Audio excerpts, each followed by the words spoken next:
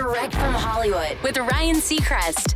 21 Pilots are back in a big way with a new album, Scaled Nicey, written and recorded like so many current releases amidst the pandemic. And while the project is certainly a product of this era, it's not what you might expect from the two guys who've been known for dark music at times.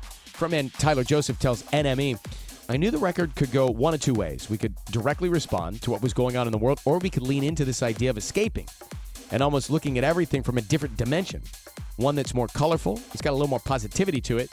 That felt more exciting to me to descend into my studio where the walls of the place that I was creating in felt impenetrable. It's intentionally disconnected from the time in which it was created. But like all 21 Pilot records, the album's lyrics have many, many layers, which tell more of a story about this era.